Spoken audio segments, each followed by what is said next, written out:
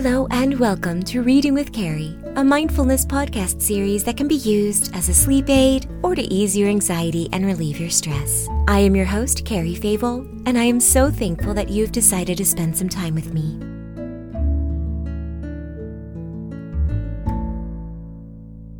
I am just chock full of bonus episodes lately, aren't I? I know, I just can't seem to stay away. Well, as we approach the holidays, I realized that, at least in America, we really only focus on the Anglo-Saxon traditions.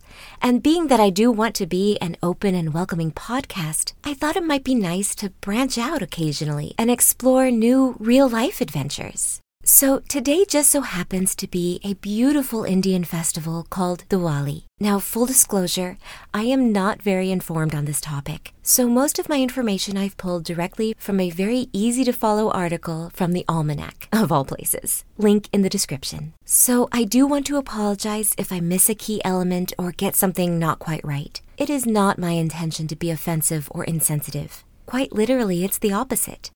So, Diwali comes from a Sanskrit word that means row of lights. And that's exactly what the celebration is, a festival of lights. Some areas of India actually extend the celebration to 5 days. And I'll get into that a little later, but to keep it simple for now, on this day in the evening, people will line the streets and their homes with candles. And much like Christmas in America, although Diwali is a religious holiday, many who celebrate are not Hindu, Sikh, or Jain. According to the Almanac, quote, Diwali occurs on the darkest day of the lunar month, which is the day of the new moon, unquote. That's why the celebration is around light, since this is the darkest day of the year.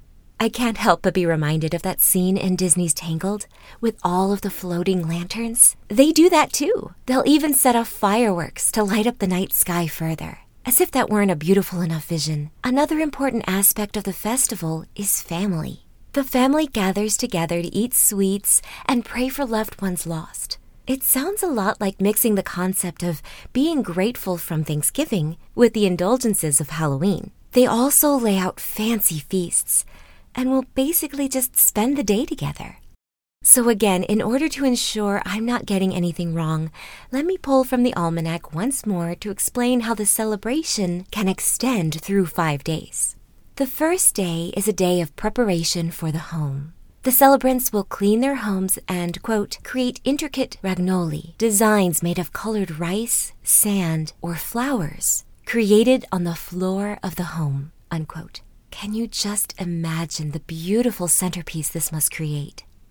The second day is a day of preparation for the feast. Many will spend the day buying and prepping the special foods, especially the sweets, and will also pray, quote, for the spirits of ancestors in the afterlife. This reminds me a lot of the harvest, collecting your blessings and praying for those who can't be with you now.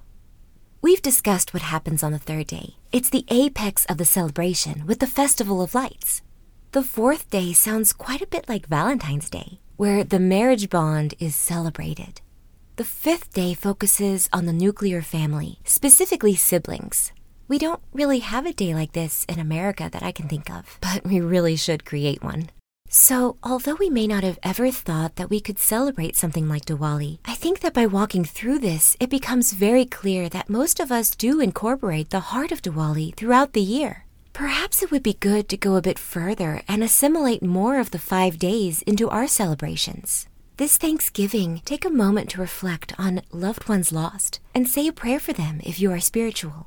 Set aside time to call your siblings if you can't visit them in person, as I know this year specifically that's a very tough ask to do. And surprise your spouse with a thoughtful gift just because.